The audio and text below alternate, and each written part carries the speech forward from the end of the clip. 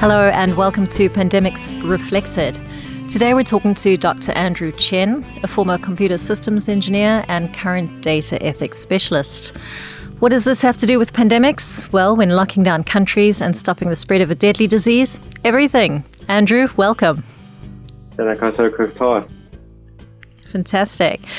So why don't we start with the questions, what is it that you currently do and what does that have to do with pandemics? Yeah, so my research now sits in the area of digital technology and ethics, particularly public sector use of those technologies. And so for a bit of a flavor of the other things that I've been working on, there's been projects on facial recognition used by police, the algorithm charter, which governs how algorithms are being used in the public sector, and also looking at how humans are contributing data to AI systems without necessarily their knowledge or consent. It's a pretty wide-ranging area of projects. And at the beginning of the pandemic, what happened was that there was this idea that we could maybe use technology to help support contact tracing. So this new field of digital contact tracing appeared February, March 2020.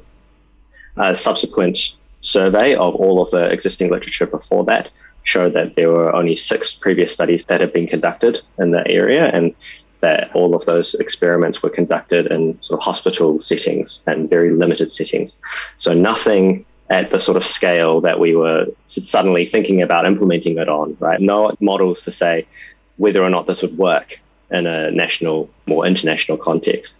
And there was one particular paper that was published in Science, which really kicked it all off because that paper did some modeling and claimed that if you could get people to isolate within 24 hours of becoming infected, that you could effectively suppress the pandemic or suppress the spread of the disease. So that generated a lot of interest.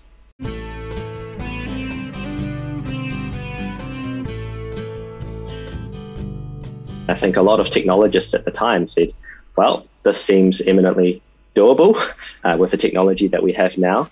It was technology that we probably would not have been able to use, say, 10 years ago. But now that everybody has a smartphone in their pocket, and when we say everybody, we actually mean 80% of the population, which is important to acknowledge, that maybe that could help support the contact tracing process. Great. So that sounds like really cutting edge stuff you were getting involved in. Was that scary? Yeah, well, I think there was a lot of uncertainty about how it would go. And I guess the interesting thing is that we see this trend where all the technology folks were basically saying, yeah, well, of course we can do this. Why wouldn't we do this? And just to give a sense of how complicated the technology is, there were people whipping up solutions in an afternoon. They weren't good solutions, but they were, systems that probably would have worked to some extent, right? And it's not really that sophisticated to build the technology behind it. But those technologists weren't necessarily thinking about everything else that needed to be done. So they weren't necessarily thinking about, well, actually not everybody has a smartphone in their pocket. And they would just assume that everybody does because, of course, they do and all their friends do. And, they would say, well, I whipped up this form in one afternoon. Why can't the government do it? Well, the government has to think about privacy and ethics and regulation and data storage and what it is and isn't allowed to do with all of this information that it's collecting. And yeah, I think there was this mismatch of expectations in the early days where, yeah, there were all these calls from technologists being mad at the government for not acting fast enough when the government was probably moving as fast as it possibly could. And the fact that it did manage to get an app out in sort of May 2020 is no small miracle given how well government IT projects tend to go. Yeah, absolutely. And I suppose on the flip side, if they'd done it any faster, there'd be a whole lot of concern about surveillance technology and ethics on the other side.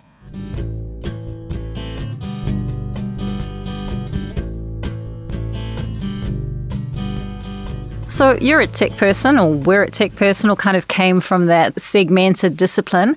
How come you were thinking about ethics? I mean, let's go back to the beginning. You finished a PhD. Is it in computer systems engineering?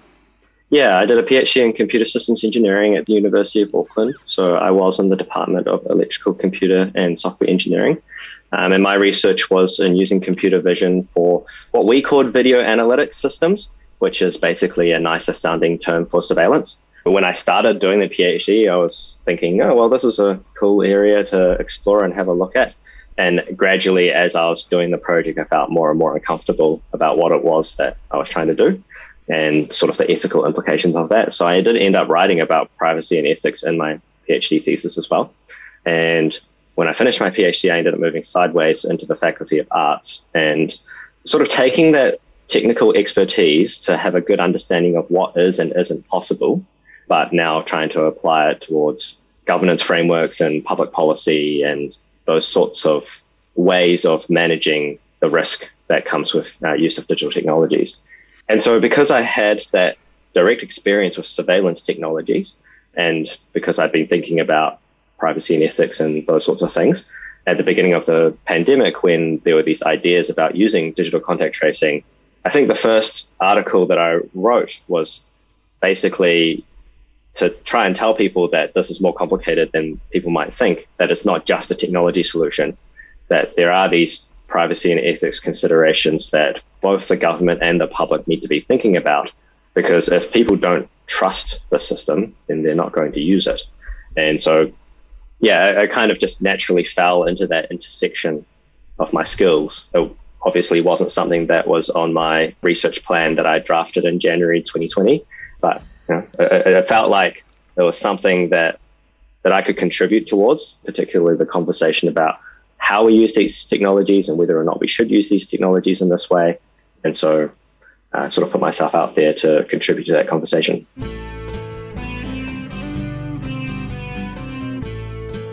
That's great. Now, that's a big shift. I mean, you changed faculties, you changed disciplines, you even became this go-to person for the media. As you said, you really put yourself out there. So what was that like?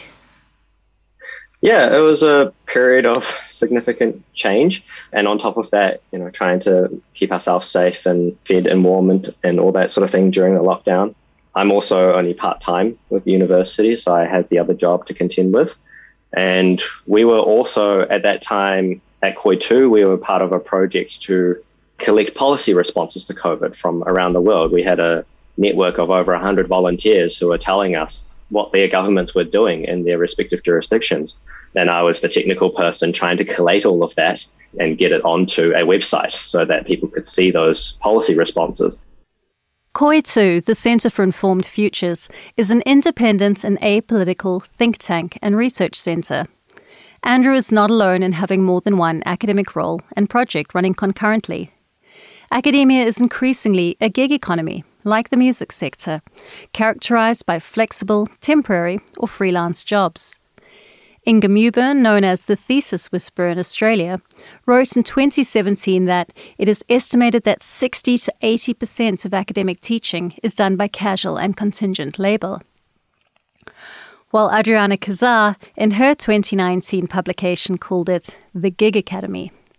The majority of early career researchers are expected to follow contracts to different countries, juggle multiple contracts for research and teaching, and compete for grants to pay their salaries. The current pandemic has had an impact, presenting further difficulties for some, but also opportunity. Later in the show, we'll be discussing the algorithm charter and how some AI can be beneficial. For example, processing immigration applications stuck in a pandemic-induced queue.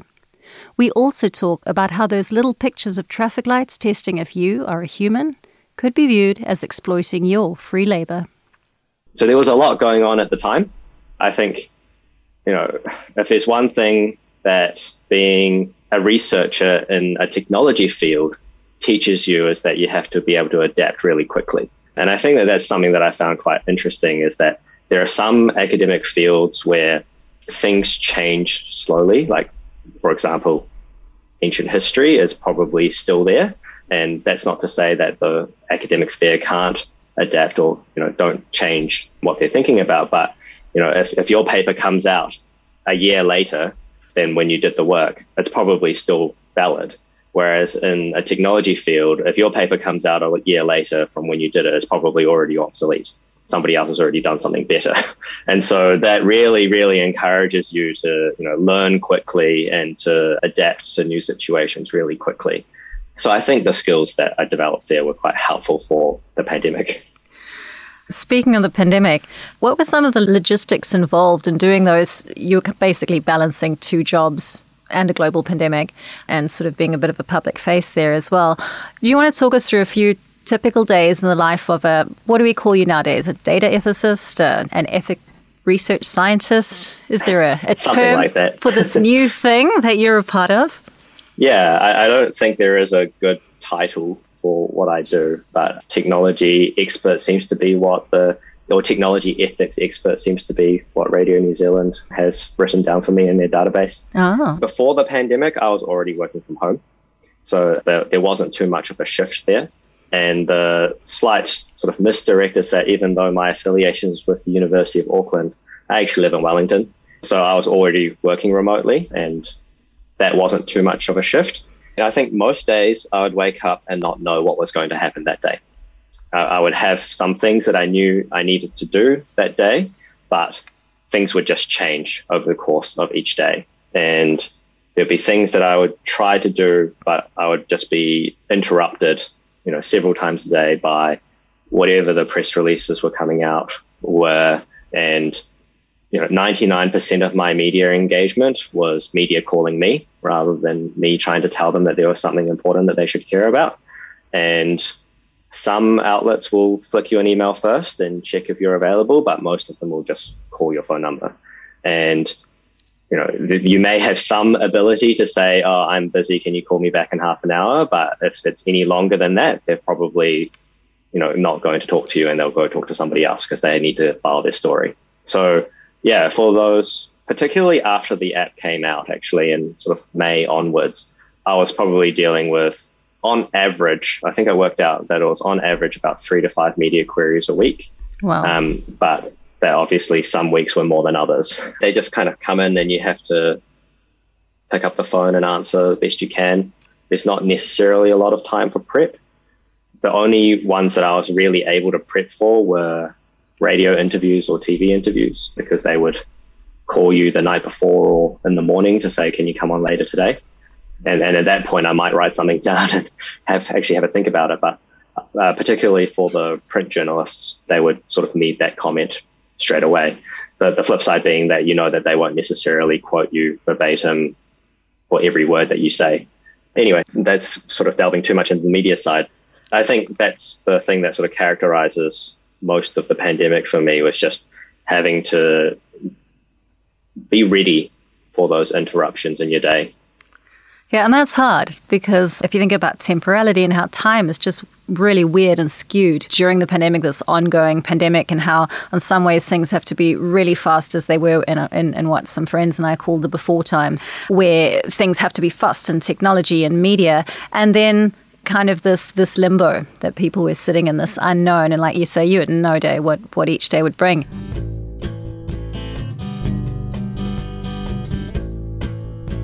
I do want to go just a little bit more into the media. We've had some interesting conversations about that. And this pandemic's really polarized people. Ashley Bloomfield and Susie Wiles were just some of the high-profile public servants and academics who really faced a lot of discrimination and harassment. What were your experiences with this, particularly being based where you are? Yeah, I think when I started, it was just about digital contact tracing and the app. And there was, a bit of tension from those who didn't like that the government was going in this direction. And, there were a lot of people who didn't understand all of the sort of privacy protecting aspects of the app that they'd already been putting in. And so they were kind of asking me why I was advocating for the use of a tool like this. And initially it was kind of manageable, like it was mostly just other tech nerds and people with a bit of an ethical bent, sort of like asking me the occasional question or so. And probably more in 2021 was when it started to turn a little bit more sour for me. Firstly, there became people who accused me of being a Chinese agent trying to bring a social credit system into New Zealand, which is not true.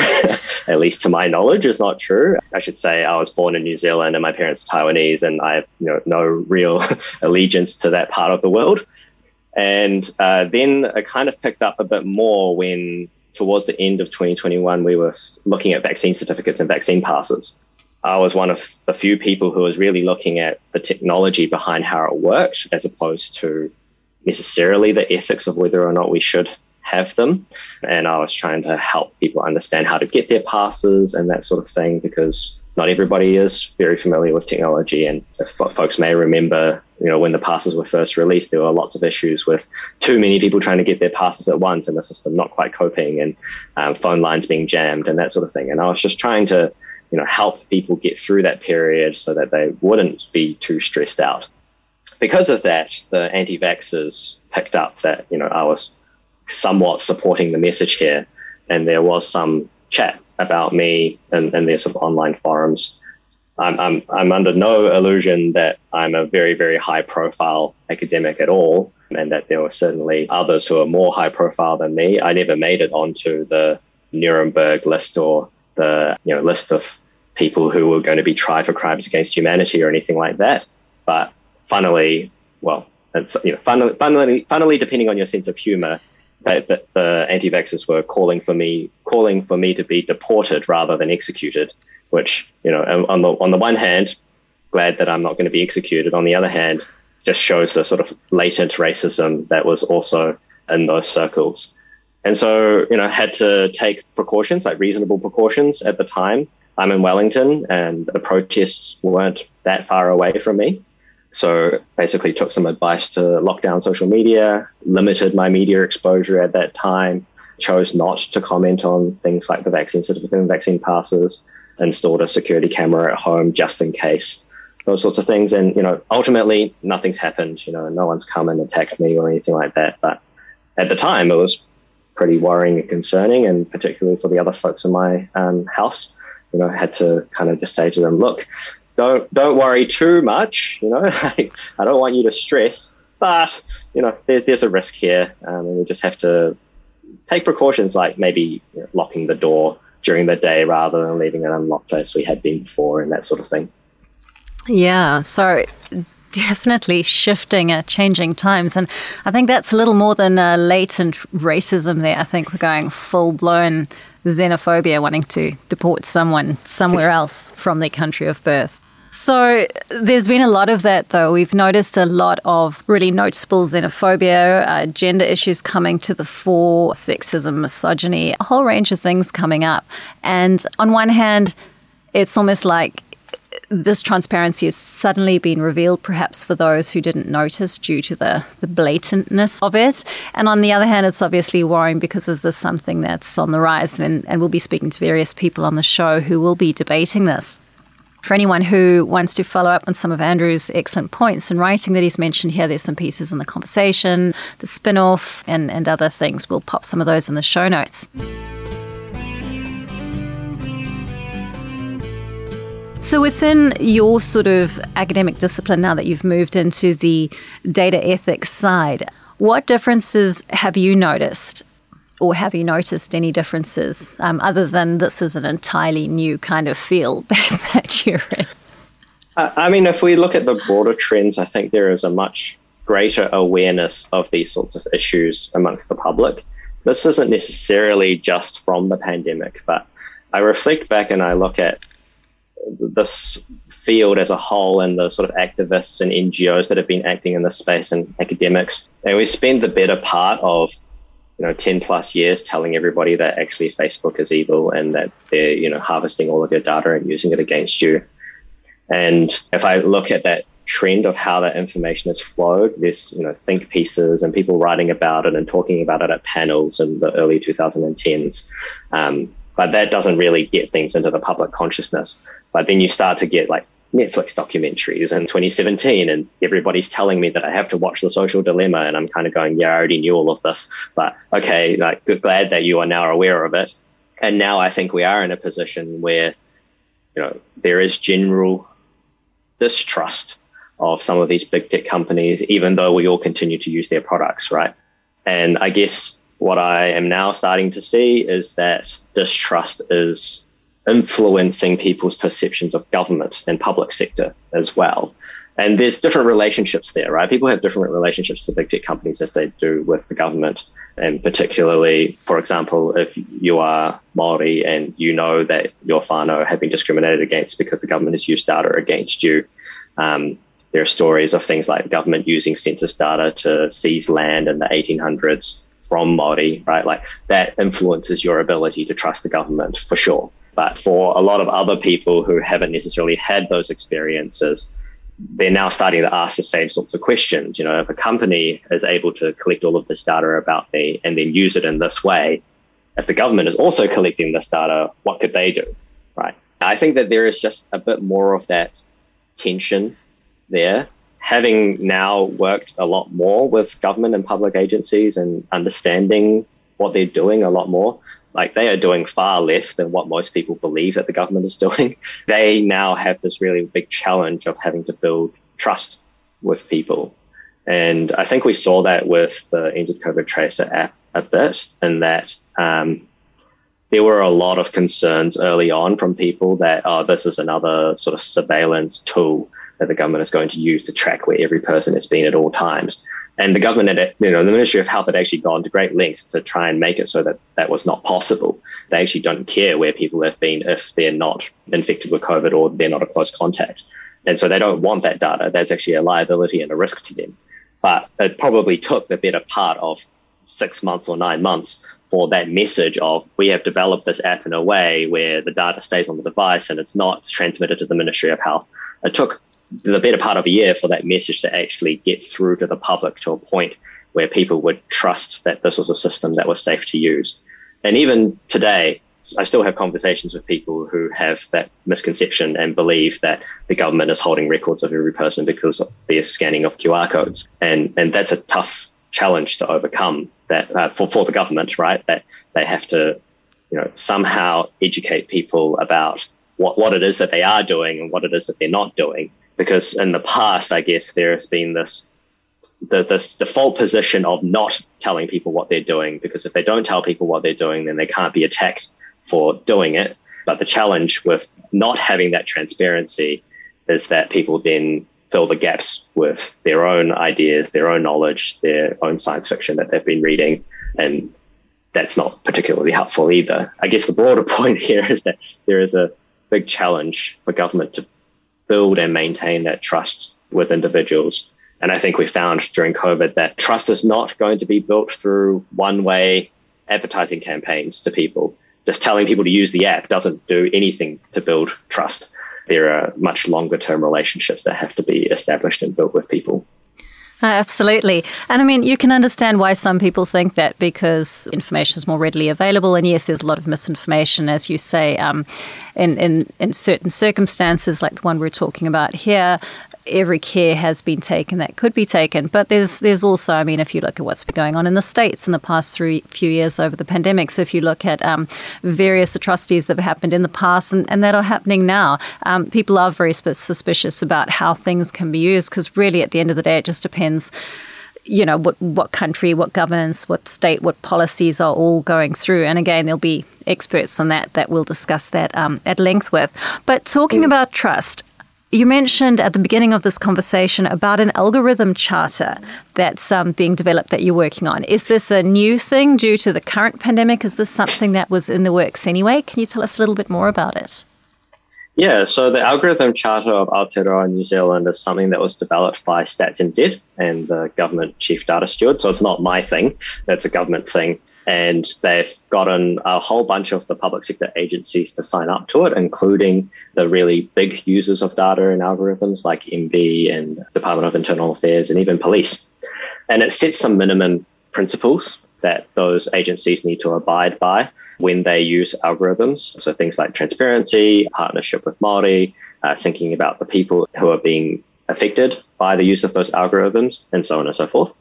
It is, I would say, the first couple of steps in that journey. So I don't want to say it's the beginning, because people have been doing things for a long time before that, but it is really that a first step towards attempting to maintain minimum standards around government and how they use algorithms and data. And there's a risk framework in there as well to get agencies to reflect on their use of algorithms and to assess which ones they need to be more concerned about and which ones are sort of more okay.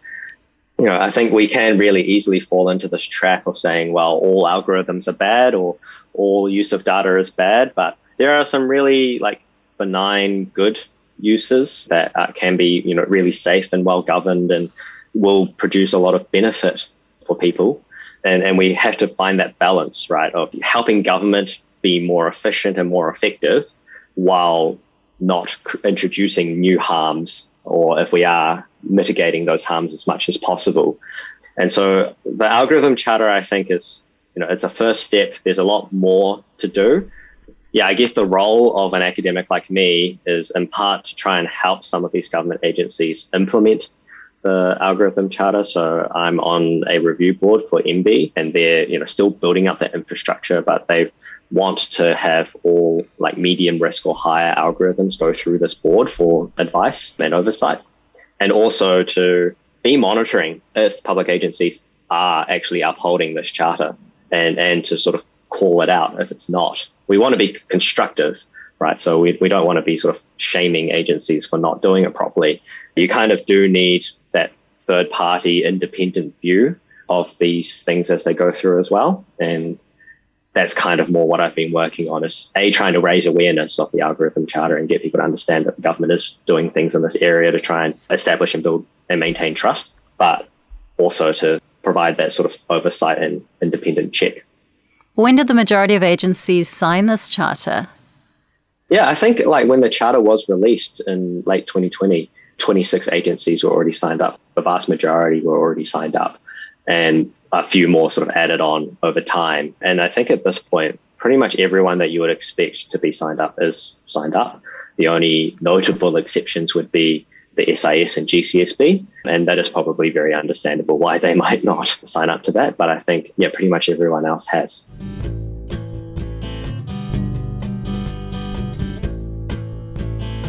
Okay. And you mentioned some benign AI that could have some really good benefits. Do you want to give us a few examples for those listeners who perhaps aren't familiar with it? Yeah, I can pick one example, which is a little bit controversial, but is one that I kind of understand, and that's immigration.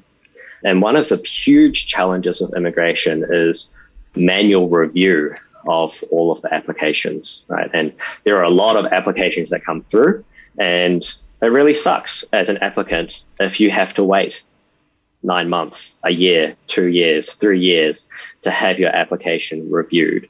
And that's, it's not taking that period of time for any reason other than that there is a huge workload and a capacity struggle for the organization, right? There are lots more people who are applying, even though the levels of people coming in may not be changing that much. And, COVID has made a big difference there, of course. But if we talk about 2018, 2019 numbers, the sort of application volumes were increasing. And so we could use technology to identify individuals who are lower risk, whose applications actually, once a human was looking at it, they'd probably go through it and say, yeah, this person can come in. But that application is not being processed because it's sitting in the middle of a queue, right?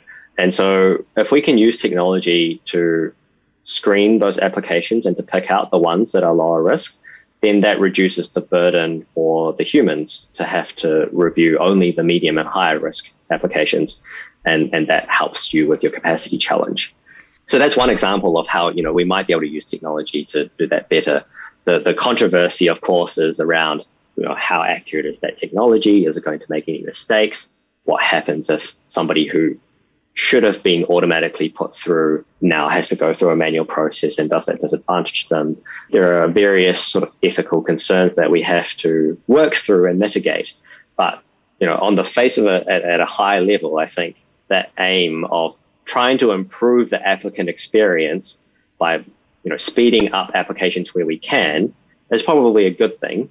And to be honest, is probably expected by most applicants who would say, hey, we should have the technology to be able to automatically process a lot of this. So, why aren't we doing that, right? And yeah, I think that's just one example of where technology can be used in the public sector in a, manageable way. And it's a good example as well. I mean, for a podcast like this, that's in part looking at the behind-the-scenes lives of people who do research around pandemics, because a lot of research fellows, a lot of academics, part of the model is that they do, we work in different countries and different places, often on temporary visas. There are a lot of PhD students and early career researchers and research fellows who are stuck in limbo with visas not being able to renewed or being renewed, and having serious concerns about whether they could return home, whether they could finish their studies, whether they could finish the project they were working on, whether they could contribute within these point two fellowships or within these limbo kind of positions. So certainly very relevant there.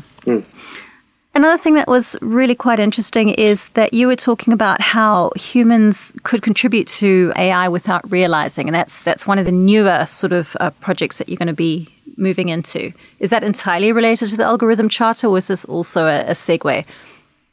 Yeah, it's a slightly different project. We're funded by the Transdisciplinary Ideation Fund at the University of Auckland. We've got quite an eclectic group of academics. We've got folks from the School of Music, Architecture, Business School, Computer Science, Law, and me. And we also have a research assistant who's actually a philosophy PhD down at Otago. And I think, the purpose of funding from that fund was to try and get groups of people together from very different academic perspectives to work together on projects that would benefit from having different perspectives. And so this project that we're working on now is around humans contributing data to AI systems without them necessarily knowing about it. And the sort of canonical case that we keep coming back to is the capture system. So if you are using your computer and you want to go buy some tickets, for example, to a concert, chances are you'll be presented with what is called a capture, which is a task that is meant to ascertain whether or not you are really a human or a computer bot, right? And once upon a time, that was, here is some text, type in the numbers and text that you see on the screen. That has now evolved to, here are some photos, click on the boxes that have traffic lights in them, or click on the boxes that have pedestrian crossings in them. And for most people, we just click through it. We do it because we've been told that we have to, and we really want to buy those tickets.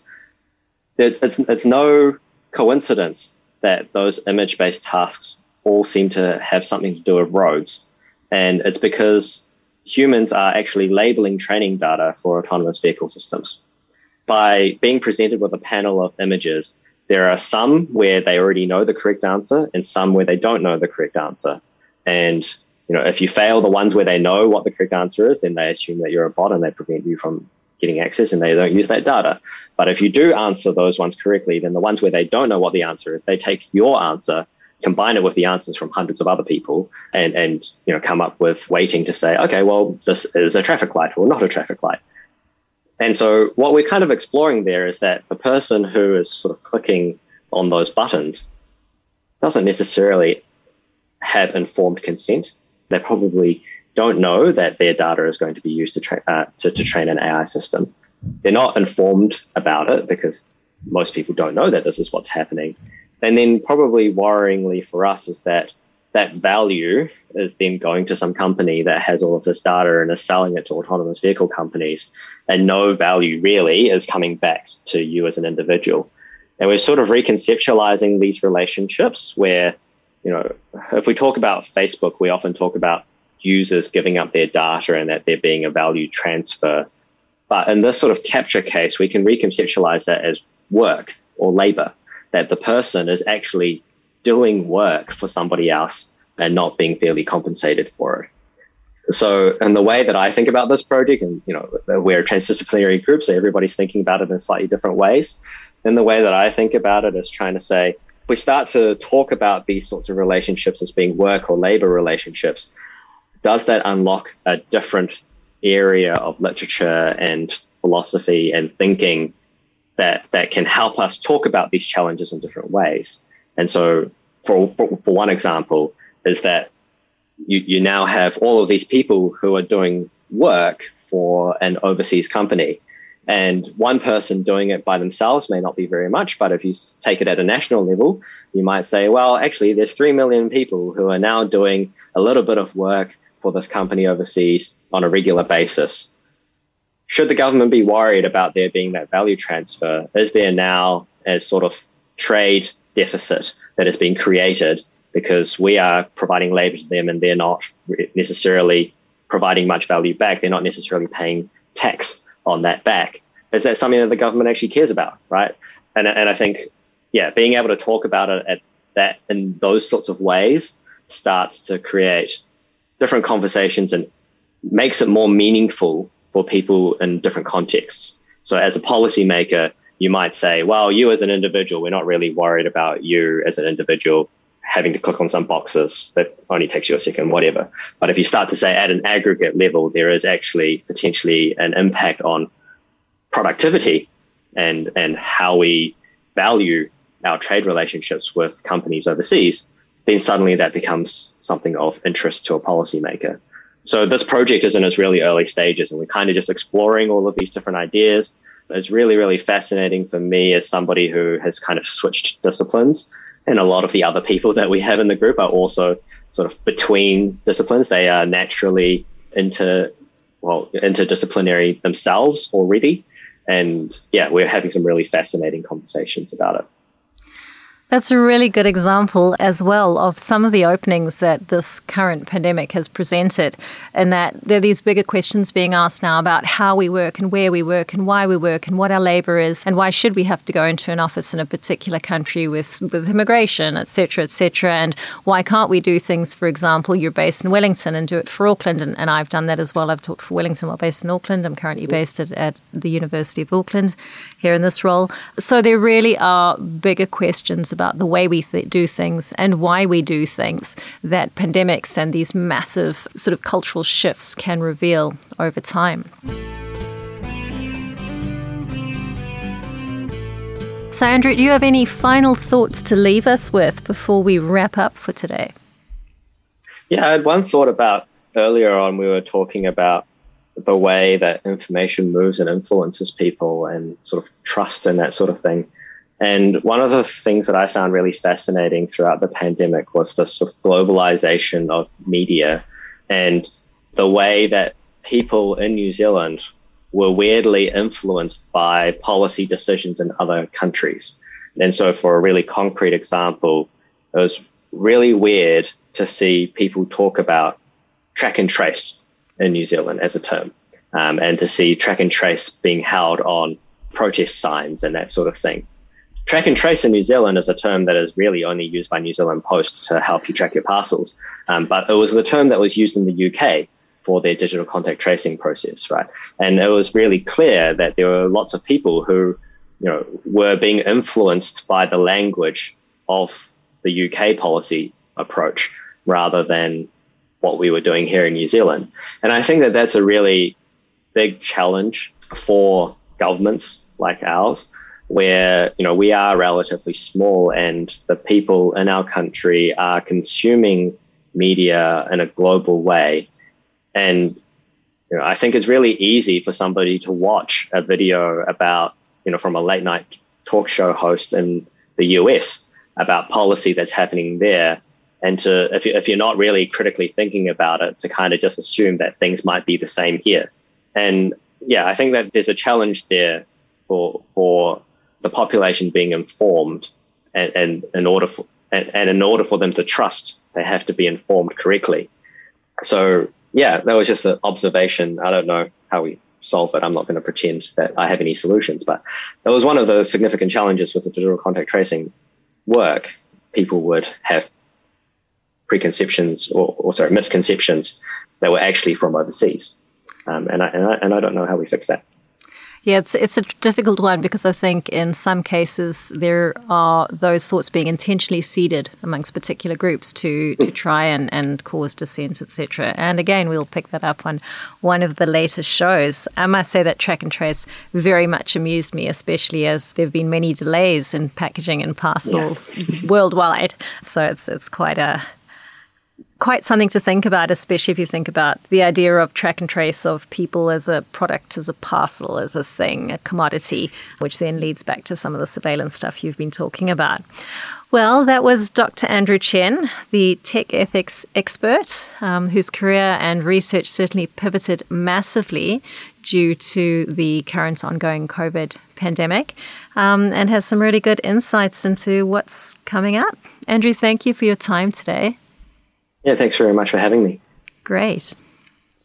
You've been listening to Pandemics Reflected, a series of conversations with scholars at the University of Auckland's Pandemics Research Hub. Next week, we'll be talking to Dr. Maria Armoudian, a senior lecturer in politics and international relations, the author of 3 books on law, media, and human rights, and a singer-songwriter. We will delve into US-New Zealand relations during the COVID pandemic, modern slavery and mining, and Maria's upcoming trip to Armenia to participate in a conference that deals with genocide and justice for Indigenous people.